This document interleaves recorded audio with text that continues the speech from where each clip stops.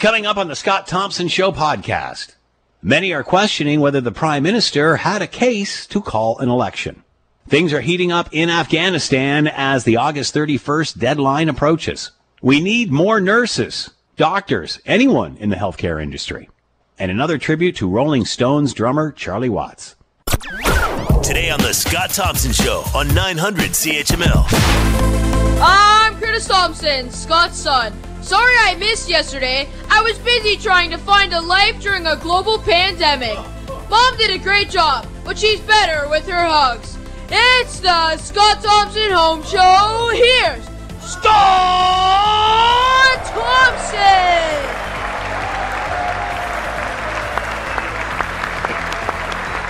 You better hope Mom's not listening here. She's working. And hopes to get a hug out of that? I'm not sure. Good afternoon. It is 12:10. It is 900 CHML. I'm Scott Thompson. Will Erskine back at the station, keeping the Scott Thompson Home Show between the pipes. Jump into the fun. We would love to hear from you. Lots of ways to do that. You can send us a note via the website, Scott Thompson at 900CHML.com. All right. Some fascinating headlines and interesting observations in this election campaign as we hit day 11. But a fascinating headline in the Toronto Star today, Erin O'Toole is so bad, he makes Doug Ford look good, Justin Trudeau charges. To me, that sounds like one of those jokes, your mother's so ugly. I was just stunned. And CBC, over a week into the campaign, Trudeau has yet to make a case for himself. Fascinating headlines coming out in the last 24 hours. Let's bring in Alyssa Freeman. Alyssa, PR and pop culture expert. She is with us now. Alyssa, thanks for the time. Hope you're well. Yes. Hi, Scott. What are your thoughts on these headlines? Whoa. Let's start with the Toronto Star's headline today. Erin O'Toole is so bad, he makes Doug Ford look good. I'm waiting for a rim shot. Justin Trudeau charges. I mean, is this desperation?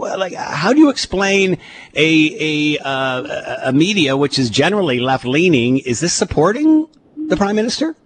Well, I'm really shocked. And here's the thing. Who called the election? Justin Trudeau. Yeah. And it's almost like he forgot that he called an election and that he's in an election and that he's got to be electioneering. So, everybody, it's not like anybody was caught flat-footed when he called the election. It was the worst-kept secret in Ottawa. And now that he's in it, he needs to take charge because I think a lot of people and Liberals and maybe even other parties just thought that Trudeau was going to cakewalk this. And so far, he just sort of hasn't shown that leadership or even that swagger or... it seemed like I'm really wondering where sort of like the big red machine is that usually rolls at this time and helps create and sell that narrative.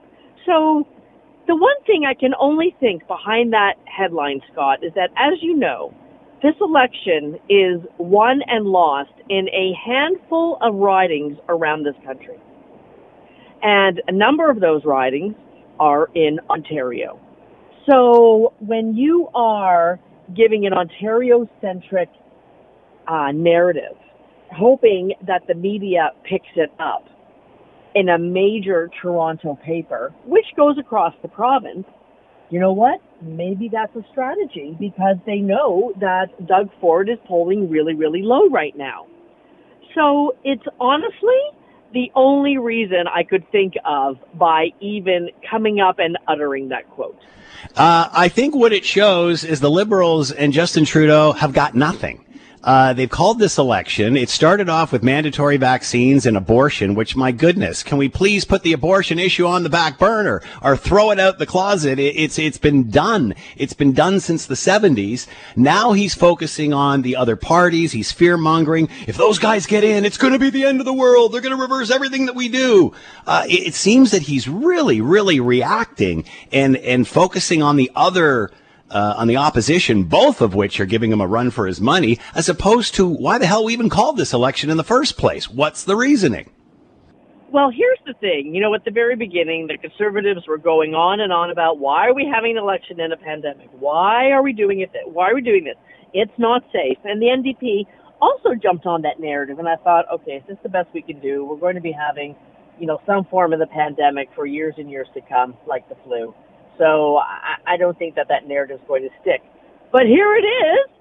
I was just watching around the dial this morning, and it says, okay, not everybody, you're out there, they were talking to Jagmeet Singh, is everybody on your campaign? Are they vaccinated? Are you being tested? And he says, yeah, you know what, we're doing whatever we need to do within public health guidelines. But remember, we didn't call this election in a pandemic. Trudeau did. Yeah. So here is like your worst nightmare as a strategist, that this narrative is actually still playing. And why is it still playing? It's because the Liberals are not controlling it. So if this is your election, then you have to be more proactive with your narrative, tell Canadians why they need to vote you in for another 4 or 5 years, and don't rely on reacting on what the other candidates are saying. Take the lead. I think this is still playing out because there's been nothing else to wipe it off the front pages, which includes a reason for him throwing this election and why the heck we're even here in the first place. Again, he seems to be reacting more than he's stepping forward and taking the lead. Well, boy, oh boy, Scott, what's going to happen when the debates come? Whatever you think of Aaron O'Toole is a skilled debater. He knows how to debate. And Jagmeet Singh is also very good, and as is enemy Paul. So you have to have a much better narrative when you enter those debates rather than this other guy is just no good for you. So, I mean, obviously, the Trudeau War Room is thinking ahead to this and going, well, this narrative isn't landing, this narrative isn't landing. But I think what they're really doing, Scott, is that they are going, truly going riding by riding and polling and continually polling those ridings that they know they need to get a majority. And honestly, I don't think they expect all Canadians to vote for them, but they are in, maybe 10 to 15 ridings or whatever they need to get a majority. Yeah, it is very much targeted campaigning now. You can certainly see that rather. But I found yesterday interesting that all four parties brought out or started talking housing. I mean, the Greens did it. I believe the NDP and obviously the Conservatives did it, I think, at the beginning. And then and obviously Justin Trudeau has put his out. Who would have ever thought that housing was going to be an issue? All we were talking about was social issues, whether it's who's being treated well, who isn't being treated well, climate change. Where's climate change in this discussion? Instead, the first week is mandatory vaccine and abortion and such. So, and as the CBC headline says yesterday, over a week into the campaign, Trudeau has yet to make a case for himself. What are they saying? Well, it's fairly self-explanatory, but I mean, where is the case? Give us the case, unless you're trying not to blow your brains in about, 4 weeks, so that you're trying to stretch out your timing as long as you can, so that you hit with your narrative when it really counts, when Canadians actually go to the polls sort of that week of September 20th. I don't know. I mean, honestly, every campaign sort of defies reasoning until you start to parse it apart. But every campaign also has its resonance. Like I remember when Bill Clinton came into power, it was very, very simple. It's about the economy, stupid. And that's essentially how they won that. So if you want Canadians to vote for you, what is it about you that you want, you need a majority? Because there's not much really that Trudeau and the Liberals did not get passed in a minority government, with the exception of give us full power so that we can, have full reign and pass whatever we need to pass, which of course, never happened. So really, what is the most compelling reason of what you're going to give Canadians? And we've talked about this, Scott, and it's about hope. It's about the future. This is what it's going to look like. So if this is what it's going to look like, if the future is what you want to sell Canadians, then therefore, what is that all about? What is it this week? What is it the next day? What is it the next day? And have those narratives that keep support your overall objective. Honestly, you know, his war room team, his campaign team is very seasoned. The people there are very smart. So I'm sure there is some sort of rhyme or reason as to why their Liberals are running the campaign such as it is. But really, until, you know, they really start to get that ball rolling, you and I are still going to be saying, so why are we supposed to be voting for the Liberals, or why should Canadians be voting for the Liberals? On the timing issue, I mean, I had one expert say that's old school politics in the sense that there's so many advanced polls, there's mail-in stuff now. I was talking to my mother last night at her long-term care home. She's talking about them setting up stuff in the home for them to vote. So the campaign, people are voting. I mean, they're already making their minds up. So I'm not sure that strategy works, but it seems that Justin Trudeau is looking for a fight. He's desperately looking for a loose thread on either the NDP or the Conservatives that if they do this, if you elect them, this is all going to happen. And he's looking for a wedge issue to label the other parties with, whether it's like abortion, they're going to go back to the 1970s with the Conservatives, or whether it's the NDP and, you know, the whole thing's going to be socialism. I mean, he's really, really looking for a fight to take the attention away from. He's got nothing. But maybe those wedge issues are really demographic issues, Scott. So when you talk about it's going to go back to the 1970s, well, who are you talking to? Yeah. You're talking to voters of an older demographic. If you're talking about abortion, you're talking to voters in a certain demographic. So while we think this is all very loosey-goosey, maybe this is just very strategic. And you're talking to the voters that you need. Like I said, they don't need all the voters across Canada to vote for them. But what they need is strategically in very specific ridings. So therefore, if all of these so-called loosey-goosey narratives are really just targeting the people that he needs, well, then on September 21st, whatever happens, you and I are going to have quite a bit to say about that. Interesting email from Dave. Perhaps Trudeau fatigue is finally setting in. People are getting wise to the empty Trudeau, possibly. Oh, that's a good comment from Dave. And I thank him for sending that in because, you know, sometimes people just want change. Yeah. So I guess, you know, by calling this election early rather than later, you definitely think the fatigue factor is there. But maybe right now it is not. So sometimes, you know, voters just want change. And that's all they want. And we've seen that time and time again with, you know, very big majorities and Canadian governments throughout, you know, time. So that could be interesting if there is voter fatigue around Trudeau. I would have to say that that might be the case for some people, but I would also have to say that I don't think he's far enough along in his mandate for that actually to perhaps have a big enough impact. But I think it's a really, really valid point. What about the Churchill example? Justin Trudeau equals pandemic. People are totally fatigued with the pandemic, therefore don't want to hear anything more about, you know, what was done. They just want to move on. What's the next stage? What's happening after this? Well, you know, that's absolutely true. So that's why, I mean, you know, the British people really equated Churchill with war and they wouldn't hear any more about war. They just wanted the new guy. So therefore, you know, Churchill did not win. And I'm sure that is absolutely on the minds of the campaign team. So when you look about the narratives and you hear about housing and, you know, you hear about health care and, you know, hire 7,500 more family physicians. I don't know where you're going to get all those family physicians, but that's besides the point. So what they're trying to do is not really have the pandemic stick with them as a major narrative throughout the election. Alyssa Freeman has been with us. Alyssa PR, talking all things election. Alyssa, as always, thanks so much for the time. Be well. Thank you, Scott.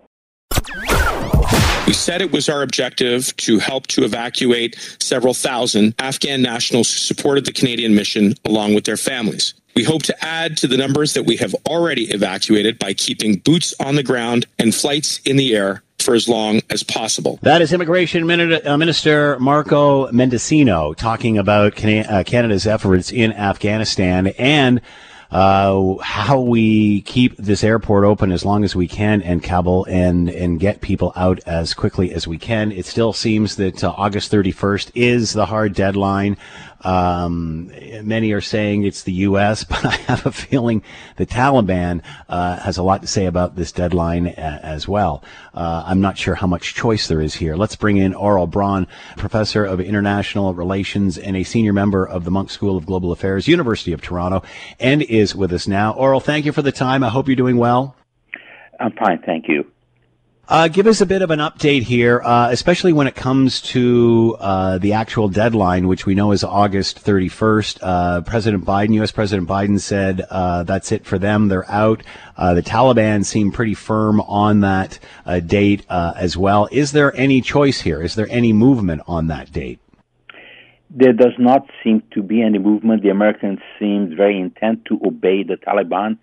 It is the Taliban who are setting the schedule right now. They made it very clear that they will not grant an extension. So imagine that the greatest power on the planet basically has to get permission from an organization that has been deemed to be a terrorist group, the Taliban, who said, you must leave, we're not giving you an extension.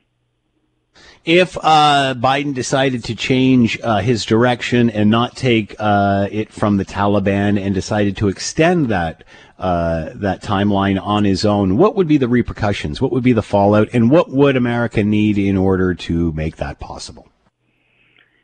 They may need to insert a larger number of troops, not many more, but somewhat larger. They may need to tell the Taliban that there could be repercussions that are beyond economic and political, but military as well. United States has military capacity in the area. They could move aircraft carriers, bring a lot of air power against them, and United States could put an enormous amount of pressure on Pakistan, which is the most influential outside player with the Taliban. But I think, if I may say, something has happened that's much larger that we need to understand, and it's really crucial because we had the G7 meeting. And this G7 meeting surely must have been incredibly disappointing for the allies. You will recall that many allies of the United States were very concerned about the Trump administration. Mr. Trump was viewed as someone who engaged in unilateralism and isolationism. So they welcomed when the Biden administration came to power because Mr. Biden made two crucial promises. And one was that the United States is back, meaning that United States would be engaged in the international system. And two, that United States would consult with allies. And the allies, in turn, had congruent expectations. One, that allies could rely on the United States. And two, that allies would have a say. The promises proved to be false, and the expectations have proven to be naive. So basically that G7 meeting the other day hinged on really what President Biden thought. It was America first. Mr. Trump could not have said it differently. And what the United States, through Mr. Biden, was telling the allies, all those expectations you had, you must be very naive because ultimately I will decide, Mr. Biden, what is good for the United States, or at least what is good for me electorally. Considering that the others pulled out long ago, can they be surprised? Well, yes, they can be surprised. They didn't all pull out. Some were still active in it. And when we say allies pulled out, like Canada, that we left militarily in 2014, but we spent over $1 billion in all sorts of aid programs. And we were still engaged in building civil society and helping the education system, trying to get more girls into schools. And so it is not that Afghanistan was abandoned by the other countries. They had diminished their military commitment, and they were depending, in a sense, on, at the very least, an orderly exit. And you know that before the G7 meeting, many of the allies, whether it was Britain or France or Canada, wanted the United States to extend their stay. United States made a unilateral decision. No. The Prime Minister has said Canadian military personnel will stay. Then there's sort of conflicting information. I just saw another report that says they will stay but will be out before the United States or by the United States, roughly the same time. Is everyone out with the United States? Like as soon as the U.S. pulls out, then the rest follow suit? The French were saying at one point that they may stay longer, but the latest I have is that France is likely to pull out tomorrow. I do not quite understand what exactly we were thinking in suggesting that we could stay even after the Americans had removed their military presence. How exactly would we protect our people? I do not see the logistical means of doing that, and I do not understand why this would be said or promised. Maybe there is some secret means that we have that the public is not aware of, but the British and the French, they are all pulling out, and they made it very clear that once the United States had made the decision that they will not stay beyond the end of this month, and anything can happen. I mean, it's possible that they'll work out some kind of deal with the Taliban or stay a few more days, but it does not look like that today. And it's hard to envision how any other of the Western countries can have any kind of credible or viable presence in Afghanistan if the Americans are gone. Immigration said 535 lifted out yesterday by Canada. That is the largest that they've done to date. Boy, you see those images at the airport. That seems like a drop in the bucket. Who is Canada getting out? Who will not get out? The ones we are getting out, in a sense, are, by Afghan standards, elites.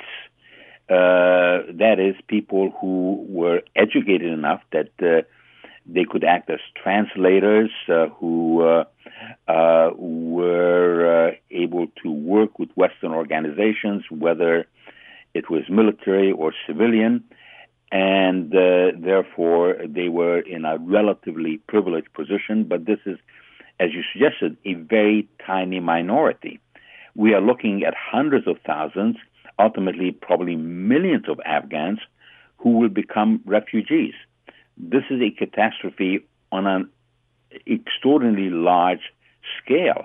There are already something like 350,000 Afghan refugees in Turkey, and Turkey now wants to close its borders. And the Europeans show no indication that they're going to take vast numbers the way they took in over 1 million Syrians, but we may have a refugee problem on the scale of Syria. Afghanistan has a population of roughly 40 million, and especially certain minorities, the Hazaras, the Tajiks, will be under tremendous danger under the Taliban. And we can see the Taliban already taking very harsh steps. There are two steps that are really noteworthy. One, despite the kind of charm offensive that they engage in because they've become more media savvy, where they said, well, women will be able to work as long as they do so under Sharia law. They have said, no, women, you stay home until we sort things out. So at the moment, the women of Afghanistan largely are confined to their homes. It is a form of imprisonment. And that can only be altered at the will or the whim of the government. The second element, which is also very chilling because it is a sign of how totalitarian systems operate. The Taliban said, we do not want Afghans to leave, especially doctors, engineers, and so on. And of course, this is what totalitarian systems do because they want to contain the population, they want to isolate the population. And leaving one's country is a fundamental right. Early on in this, many said, didn't we see this coming? Wasn't the writing on the wall? Many were surprised at which the speed the Taliban retook the country and such. Are we looking forward here? Because right now, obviously the issue is Kabul airport and what is going on there and how we're getting all of these elites, as you say, out of the country, their brightest and their best out of the country. Has anybody looked ahead to see what is coming after all of these people leave and what becomes of Afghanistan afterwards? Just like we didn't have the foresight to see this coming, do we have the foresight to see what happens once everyone bails out of Afghanistan and lets the cesspool fire up? Well, let me just first of all say that when I said elites, these people ought to be helped out. These people are in danger, so it's not that they are absolutely in any way. Yeah. No, my point was that it's still the best and the brightest that are leaving the country, which doesn't leave a lot left. So it is the case that they just are a certain segment of the Afghan population, but it is right that we should do everything possible to get them out. They helped us, they helped other Western countries, they helped their own people. They are deserving individuals and deserving families. But you mentioned the writing on the wall. Well, you could have the writing on the wall, but you have to read it. And the writing has been on the wall for a long time, but policymakers were not reading it. And there's writing on the wall right now that we either are not reading or we don't want to read because it's too grim. And the writing on the wall tells us that this country, Afghanistan, will be in astonishing turmoil, that it is a horrific tragedy, that it's not likely to be contained, that there will be all these great power games. China and Russia want to take advantage of this, that Pakistan is likely to continue their duplicitous game, which has allowed the Taliban to survive, thrive, and ultimately win.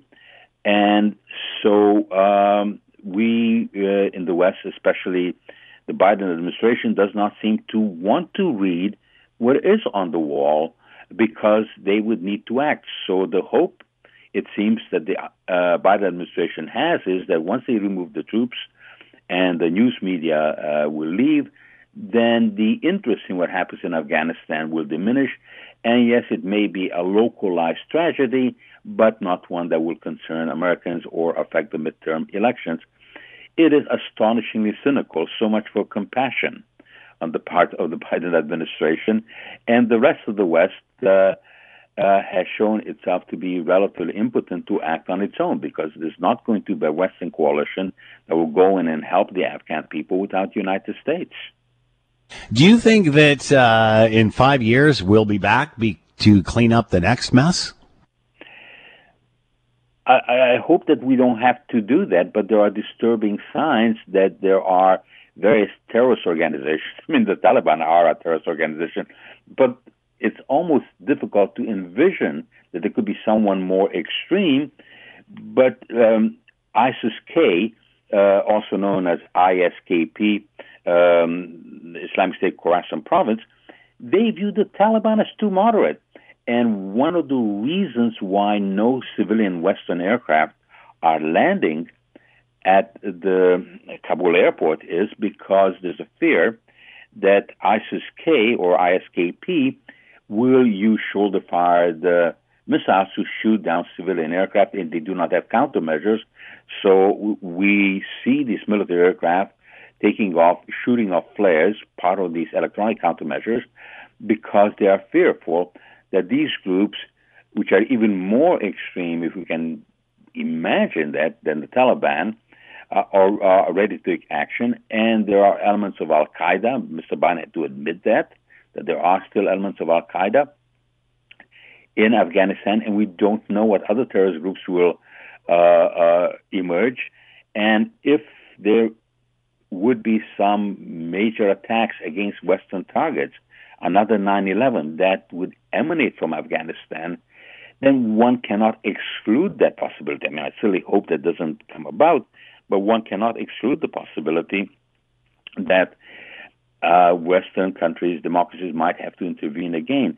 Let's not forget that Mr. Biden's former boss, President Obama, who was hardly an interventionist and certainly no right-winger, said that Afghanistan had been a war of necessity, not a war of choice. He said Iraq was a war of choice, but Afghanistan was a war of necessity. we'd like to avoid a war of necessity, because that means basically we have no choice. We'll be reactive. And this is one of the problems that we have had.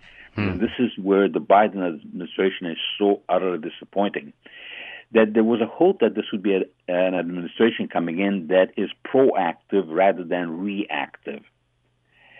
And the worst kind of outcome would be is that it will be a policy that is reactive, and we wait until there is a vast crisis or a horrific tragedy before we act, because the preference is to try to ignore, contain what's happening in Afghanistan and leave the Afghan people to their own tragedy as if it doesn't affect us. But we live in a globalized system, and you really can't isolate any corner of the world forever. I'm going to ask a question, Aurel, that probably can't be answered, but we certainly know how we got here. Post 9/11, occupation for 20 years, trying to train a military, giving women all kinds of rights they've never seen or haven't seen in a while, including education and such. Definitely advancing the country in those 20 years. But then, boom, as soon as the opportunity is right, the Taliban literally overtake the nation in surprising many in the speed in which they did so. So would the solution be, in hindsight, would the solution have been to just stay there indefinitely and just monitor the place? Or was the correct solution just there's nothing more we can do here after 20 years? Or is like an indefinite occupation, would that have been the correct answer, the way to go?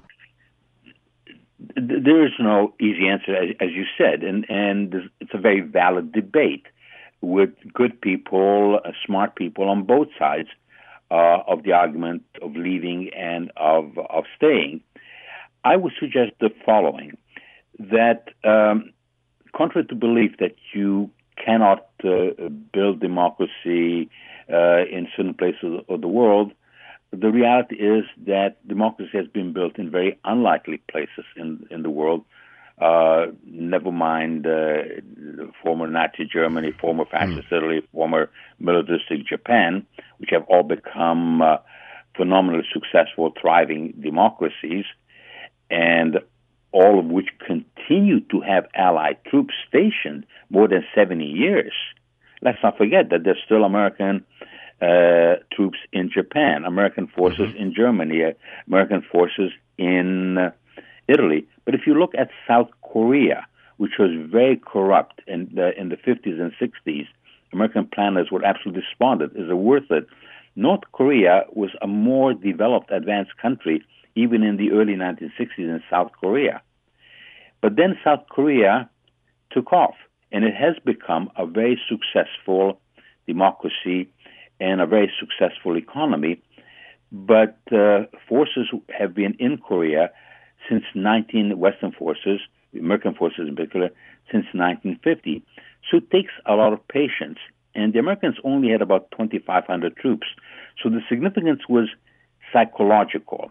The collapse of the military in Afghanistan was due not only to corruption, and of course that was rampant and corrosive and contributed to it, but it was also a loss of confidence. It was psychological. It was what game theorists call a commitment problem.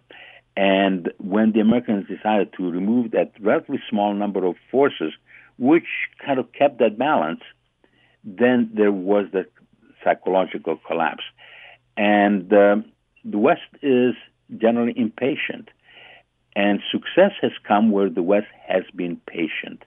And those examples are the former Axis powers, places like South Korea, places like Taiwan, which, against all kind of odds, have succeeded in becoming democracies with people from various cultures. And that would tend to show us that there's no anti-democratic DNA anywhere in the world. People would prefer to live in dignity. And millions of Afghans, let's not forget, risk their lives to go out and vote for women's rights and so on under death threats from Taliban over the years. So it's not as if the people of Afghanistan prefer to live under tyranny. Aurel Braun with us, Professor of International Relations and a senior member of the Munk School of Global Affairs at the University of Toronto. Aurel, again, thanks so much for the time. Fascinating discussion. Be well. You too. Bye. Here is today's Daily Commentary. Instead of apologizing for using manipulated media to misinform Canadian voters on social media giant Twitter involving Conservative leader Erin O'Toole, Prime Minister Justin Trudeau told reporters to watch the full video, hoping that voters will be distracted from their dishonesty and move on. It is one thing to address an opponent's character and policy. It's another, as Twitter put it, to use, quote, manipulated media to change a competitor's answer to a question or message. That's what Donald Trump did and was eventually banned from Twitter for spreading misinformation. Some say they all do it. Well, no, they don't. And if they did, Twitter would out them too. And I can't think of any other political party that has been accused of using manipulated media by a social media influencer such as Twitter. But it certainly is another great distractive lie, much like the original with their doctored video of Conservative leader Erin O'Toole that started this whole conversation. I'm Scott Thompson. You're listening to the Scott Thompson Show podcast on 900 CHML. Here we are, week number 75 of the Scott Thompson Home Show, 660 new cases. But of course, the real determining factor is just keeping hospitals and ICUs stabilized and patients out of there so they can do what they normally do on a daily basis, which is help sick people and cancer and surgeries and all that sort of thing, other than a global pandemic. So obviously, as we try to get more and more vaccinated, it is essential that we keep that momentum moving forward. Lots of discussion, especially as we are in an election year, day 11 of the campaign for the federal election underway. All kinds of chatter about health care. Gee, what a surprise. When you go through a global pandemic, it's amazing how the public's focus changes. And we've talked a lot about the healthcare industry, the people that are on the front lines, everything from PSWs to doctors, specialists, technicians, nurses, what have you. And we all know the fatigue that we are feeling. You can just imagine what it must be like to be on the front line of this battle and be doing that for the last year and a half, however long it's been now. The president of the Ontario Nurses Association is with us talking about all of this and how the Nurses Association moves forward, what it means for the industry, and how do you recruit new nurses to jump on board? Is this an opportunity? Let's bring in Vicki McKenna, registered nurse and president of the Ontario Nurses Association, and is with us now. Vicki, thank you for the time. I hope you're well. I am well, and you too. I hope you are as well. Thank you, Vicki. Obviously, we're in the midst of a federal election campaign. Obviously, healthcare is a provincial jurisdiction, but as we've seen through this pandemic, there is certainly a lot more overlap these days. Is there any attention you're trying to get from the federal campaigns for nursing? Oh, absolutely. We want to make sure that healthcare is a top priority for whatever government comes into office at the end of all of this. But I will say this, is that public health care, and I think you're absolutely right, when you talked about it brings health care into focus, that certainly a pandemic has. And I think the public, their eyes are on health care too, which I think is really important to move through policies that will not only stabilize, but improve our healthcare system.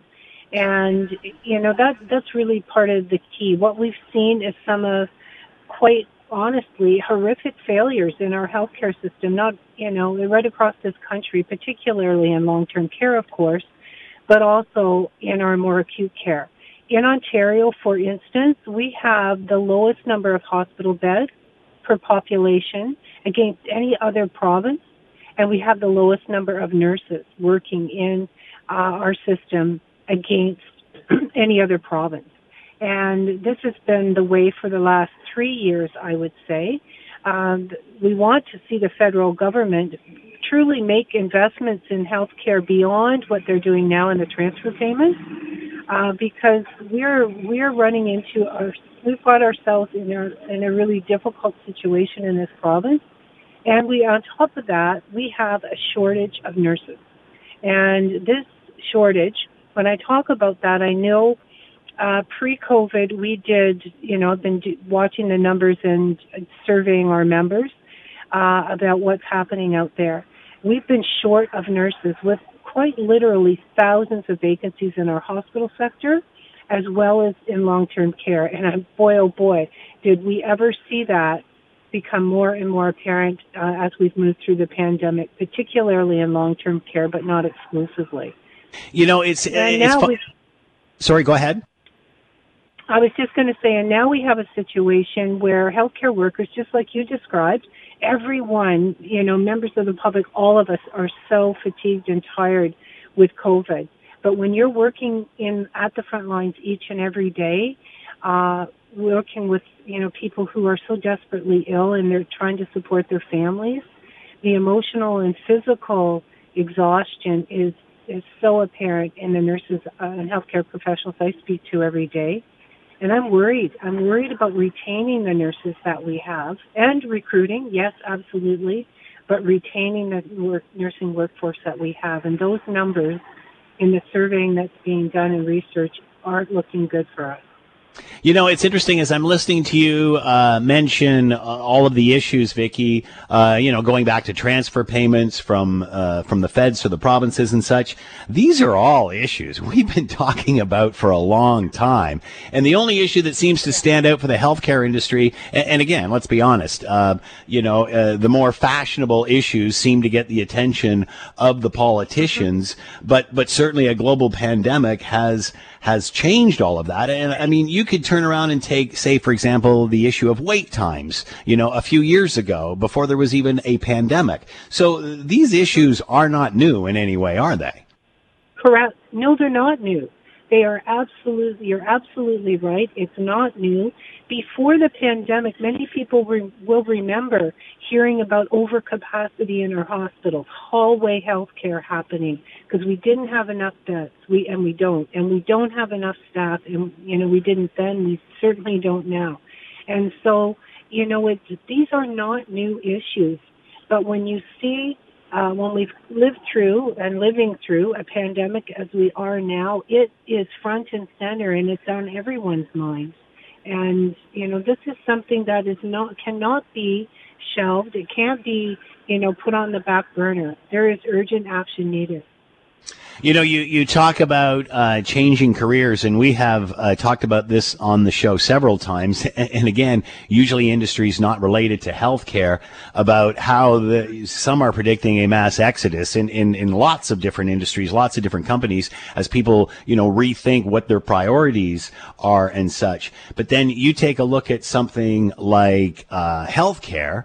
My goodness, you can't be losing members of a healthcare team because they're fried or burnt out or they just can't do the work anymore because, as you mentioned, as far as a recruitment, and using all of this attention to bring in recruitment, if the younger people who are coming in are seeing what's happening to the older members, they're going to be less reluctant to even be involved in this industry. What do you have to do? And again, many have looked at this as an opportunity. There is opportunity here if you want to become a nurse. So, how concerned are you here that what you have to offer necessarily isn't appealing to those younger people because they see this stress, they see this fatigue? Well, this is also really interesting to talk about because what we are hearing from newly graduated nurses and who are just entering or been in the system working just for a few years, they're saying that they love the work. They really like the work. However, they're not certain that they can do this long term. And also, we find in many cases, because of the shortage of staff, that they're not feeling supported in many cases because there's not enough people around to be able to mentor and support them. And so some of the early research that was done a number of years ago was telling us that new graduates were staying in the profession 5 to 7 years. That was a few years ago now. And I fear that that's even worse. But what's surprising to me in talking to the deans in the nursing programs is that their seats are oversubscribed. So people want to come into nursing. And they say they are turning away people who are more than qualified in order to take the programs because they don't have enough seats. Right. The government says they're going to increase funding for a number of seats. Well, that's all well and fine, but you can't, nurses, registered nurses is a bachelor degree. It's 4 years. So, this is, for the, in the future. But I believe we could still have far more seats than are available. So that's on the new nursing side. We also have an average age of a nurse right now, registered nurses between 48 and 49. So that's the average age. We have thousands of nurses who are eligible to retire. And when we surveyed them pre-COVID, that age group, they said, well, I'm going to work beyond normal retirement age, say 55, for a few more years. Not really sure, but I'm still in it. Now with COVID, we've been surveying, and they're saying, you know what? I just don't know that I can do it anymore. I'm not certain I'm going to work beyond my retirement date. So that's very worrisome. And then we have the mid-career nurses who are maybe 10 or 15 years in are saying, I don't know about another 10 years. And so those are the group too that I'm worried about. That's why I think retention is so important and why we have to do everything we can to support our current workforce, or we're really going to have ourselves backed up against a wall. You were saying, like in educational institutions, that their courses are full, their programs are full. Why are the colleges and universities not offering more programs? Because obviously, the more people they get in programs they want, the more money they're going to make as well. So why would they not just expand their programs, the universities and colleges? Well, they tell me that it's funding.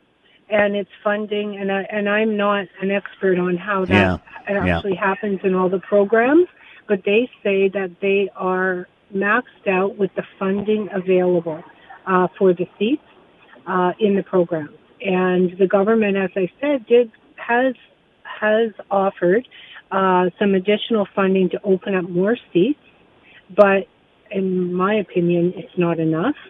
And also the programs tell me that they also have to then have the, professors and instructors, which in many cases are a bit short in supply.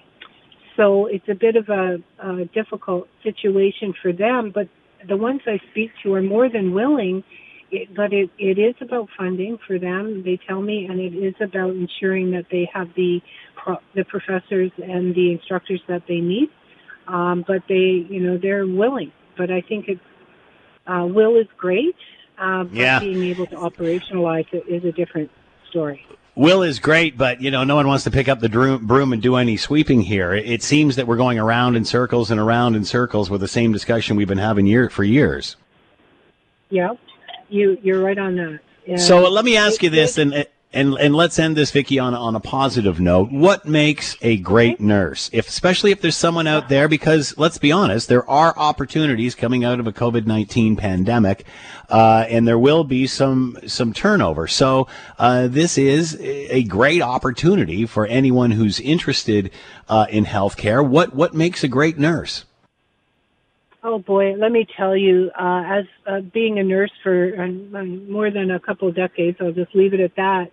It's the best job. I mean, it's the most rewarding career when you can and care for people, not only to the best of your ability, but be able to actually provide the nursing care and the support to them and their families. It's very rewarding work, and it is certainly available work. I mean, we've got lots of vacancies out there. It is an opportunity. You're absolutely right. The skills you learn in nursing are transferable to your life beyond the workplace.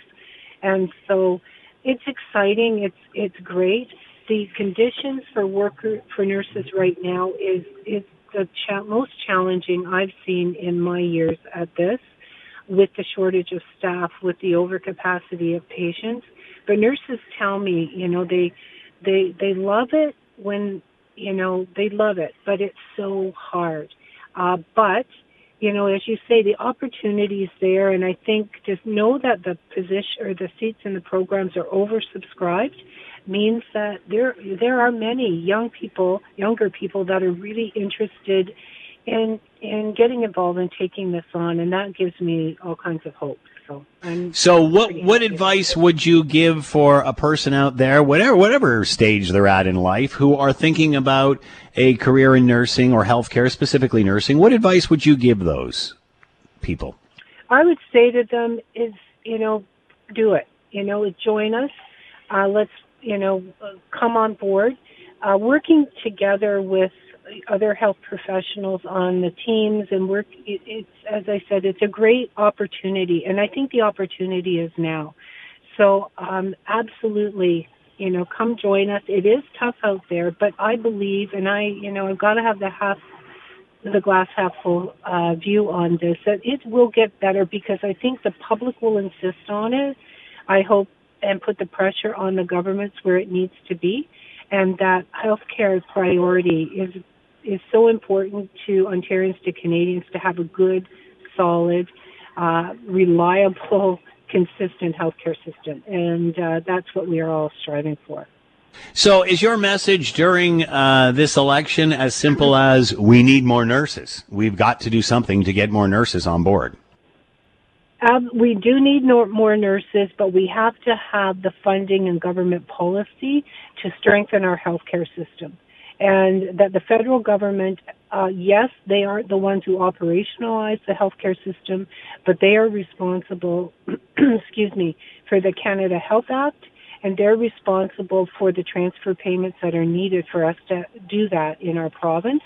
And they have a very active role to play. They can't just move this aside and say, well, it's nothing to do with us. It absolutely is, and healthcare is critically important for the success of our province, for the economy, for the country. Vicki McKenna has been with us, registered nurse, president of the Ontario Nurses Association, talking about focusing on healthcare during this next federal election. And Vicki, please pass along to all those that you can in the Ontario Nurses Association, and in case anybody has not said it to you today, thank you for all you're doing. Well, thank you very much for telling the story and letting us pass on the message. I really do appreciate it. Vicki McKenna with us, RN and president of the Ontario Nurses Association. Thank you, Vicki. Be well. Let's bring in Dr. Catherine Smart, president of the Canadian Medical Association, and with us now. Doctor, thank you for the time. I hope you're well. Thank you. Good to talk to you. As I mentioned, a lot of focus on healthcare now after coming or trying to get out of a year and a half global pandemic. Certainly all eyes are focused on healthcare, which is great for this industry. We can finally get some attention to it. What is it that you're trying to get the federal leaders to recognize? What do you want them to bring forward?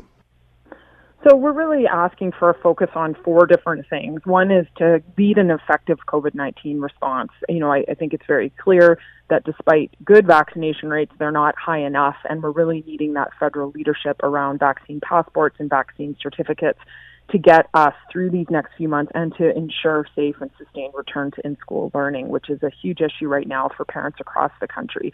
So that issue is still top of mind.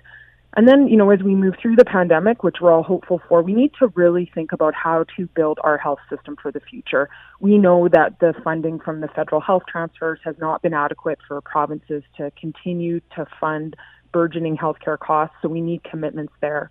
We saw the crisis in long-term care at the beginning of the pandemic, and it's very clear that Canada needs a better plan to let older persons age with dignity, and we're asking for national standards and enhanced home and community care. Obviously, we need to really reconsider the decrease in funding that happened to public health prior to the pandemic and reinvest in public health so that we don't end up in these types of situations in the future where we have an emergency and there's a lot of uncertainty about what to do. We're calling for commitments to climate change as well, recognizing that poses a huge risk to human health.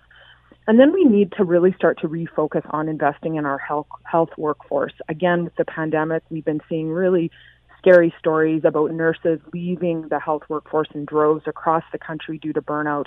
We've seen the Ontario Medical Association come out last week reporting 75% of physicians are experiencing burnout. So we need to better understand how to support our workforce for sustainability. And part of that is investing in nationwide health force planning so that we have the data to know where do we need more health care providers, what type of providers do we need, how do we solve this issue of 5 million Canadians without access to primary care. And one of the ideas we have around that is increasing the ability of physicians to move between provinces and territories to practice. Right now, when you're licensed in one jurisdiction. And we're asking for licensure to become national. So if I'm a doctor in the Yukon, I can provide medical care anywhere. And that's going to be a huge part of continuing to develop virtual care across this country and really leverage the people that we have already in healthcare. And then underpinning all of these asks is the need to commit to reconciliation and anti-racism in the system. We are calling for the next federal government to implement all the calls of action in the Truth and Reconciliation Commission and really start to get serious about addressing the structural inequities that marginalize Indigenous peoples and advance their inclusion in healthcare. How do you balance all of this with, obviously the transfer payments come from the federal government to the provinces, but then every province has its own individual situation. Passports are a great example. We're seeing a piecemeal effort across the country. Some are offering it, some are not offering it. And at the end of the day, we know passports are a federal issue. And if it's going to be a part of a passport for travel per se, it would just be easier to have a federal system that blankets, the whole country as opposed to all these different versions from each and every province. So how do you balance it being the money coming from the feds and transfer payments, but at the end of the day, it's the province that administers all of this? Should there be a different setup there? Yeah, absolutely. I think it's an absolute challenge, right? Every system has pros and cons. The provinces, of course, know what's happening in their populations and are closer to the ground in terms of the issues for smaller numbers of people, which can have strengths. But, as you've outlined, then when we're facing some of these issues collectively, like a global pandemic, that lack of federal leadership really starts to cause issues. We saw that in long-term care without the national standards. We're now seeing that in terms of trying to efficiently run out an effective vaccine passport and vaccine certificate system. Do we really want everyone doing their own, or would it make more sense to have leadership there so it's consistent, reliable? So I think what we really need to see is more cooperation between all levels of government and clear priorities around health to ensure that the provinces can deliver to their population. We were chatting earlier on with the president of the Ontario Nurses Association and having a very similar conversation. And one thing that was obvious, none of this is new. Doctor, we've been talking about this stuff forever, and now a global pandemic has obviously, like I said, exposed the weakest link in the chain. How concerned are you that as we get more vaccinated and COVID-19 is more in the past, that this interest will wane? Or do you think there is now new momentum and focus on our healthcare system to finally give it the attention it needs as much as some of the other fashionable issues? Well, I really hope that there is, because as you have said, we have seen health punted from election to election with promises made but not much being delivered. Anyone who works in the healthcare system knows that there are all sorts of challenges. And I think one of the biggest challenges being this sort of illusion that we have a universal healthcare system, knowing that so many things that Canadians need to be healthy aren't funded. Things like pharmacare, access to counselors, mental health support, dietitians, rehab specialists. There's endless examples like this. What I'm grateful for is now, I think, because of the pandemic, which has been obviously a horrible thing, but it's really allowed Canadians to understand what we have been dealing with so long in healthcare. And I think Canadians are now seeing the value of a healthcare system and the need to invest in it in the future and make it sustainable. And the other thing I'm really glad that's come to light is just how challenging it is for the people that work in the healthcare system and the personal toll it takes on nurses and physicians, even before the pandemic, worse now. And I strongly believe to have a compassionate healthcare system that actually meets the needs of Canadians, you have to care for the people that work within it. And I think that's really coming to light for people also. So I'm hopeful that we don't lose focus on this. I think we know that this is a huge thing that Canadians care about. It's part of our national identity. And we have, I think, the possibility of really having an excellent system here, but it's going to take some commitment to change. Dr. Catherine Smart with us, president of the Canadian Medical Association. Of course, an election is looming, and the Canadian Medical Association would like the attention of the leaders as well. And obviously in the forefront now as we deal with a global pandemic. Doctor, thanks so much for the time and insight. Much appreciated. Be well. Thank you for having me. You too. Obviously, sad news yesterday when we heard that Rolling Stones drummer Charlie Watts had passed away at the age of 80. We remember only a couple of weeks ago, the Stones announcing they were going to get back on their No Filter tour and hit the United States as soon as it was possible. And Charlie would not be a part of that tour. Steve Jordan going to fill in on drums for him as he recovered from an illness. We certainly got the impression that everything was okay.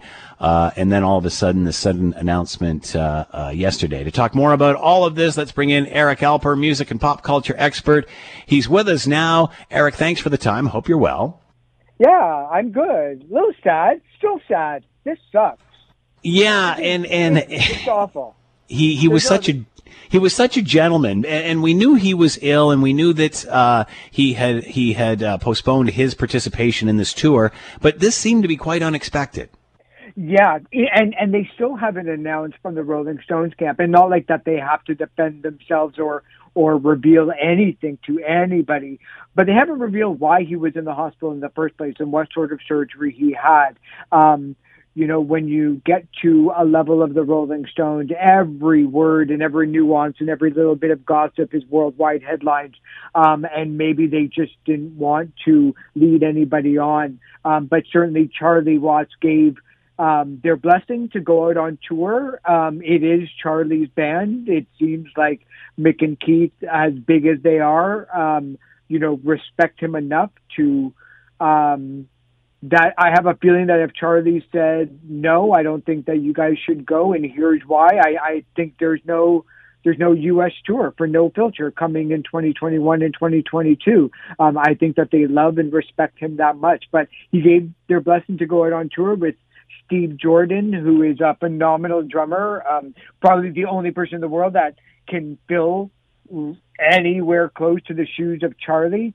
Steve has played on all three Keith Richards solo albums, along with Dirty Work by the Rolling Stones back in the early 90s. And now I don't really know what happens. And it's not like that I have no inside knowledge, but I think when you lose a band member like this, and more importantly, a really good friend for the last 60, 65 years, it's much bigger than doing a number of dates. And they just might decide, perhaps, I know it's on the table because every band is going to deal with this, whether or not if the Rolling Stones are actually going to continue with this tour date and moving forward. As you mentioned, No Filter, a North American tour. This is a long tour again. I mean, they do grueling tours. They're in stadiums and such. Do you think it will go the duration? Are there contractual dates they have to fulfill that were canceled? Do you see them just saying to themselves, you know what, this ain't fun anymore? Yeah, I think so. They are contractually obligated to do them. These were the makeup dates that they had to cancel originally due to COVID. There is insurance on these dates, like all shows based on cancellations of weather or act of God or sickness or even death.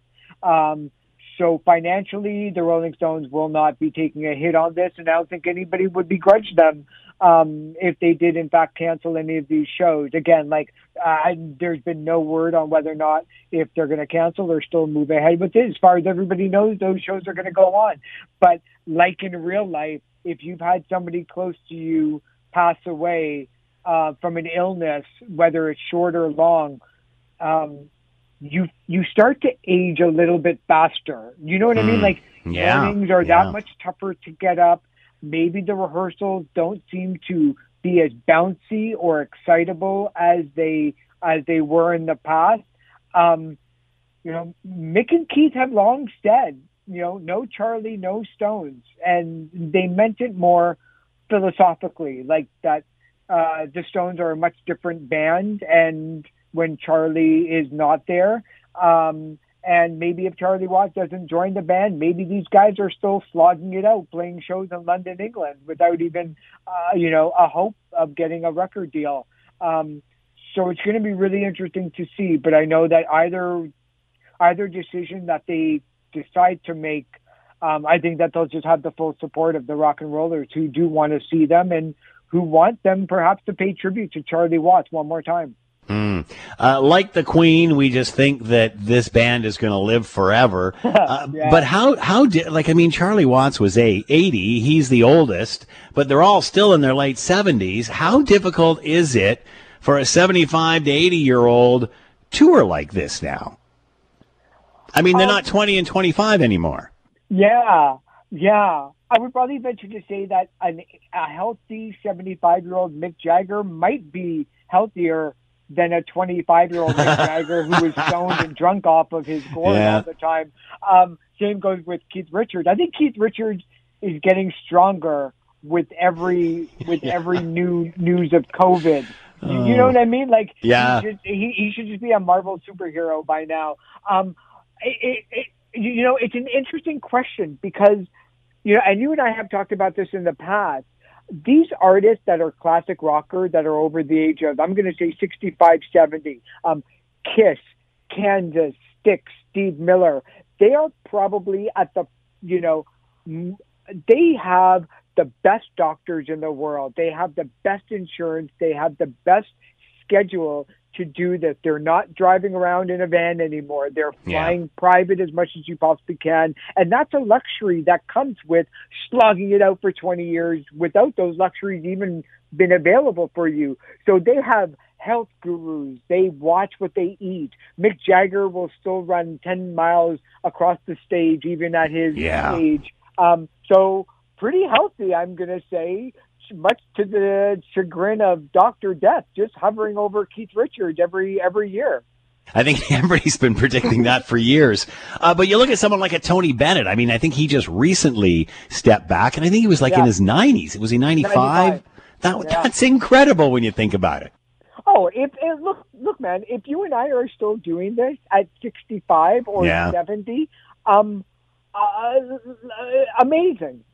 Doing what you love. And that's the other thing is like, and I know I'm going to contradict myself a little bit by those rehearsals might be a little bit tougher to get through and stuff. And psychologically, I'm sure that they are, but this is what they do.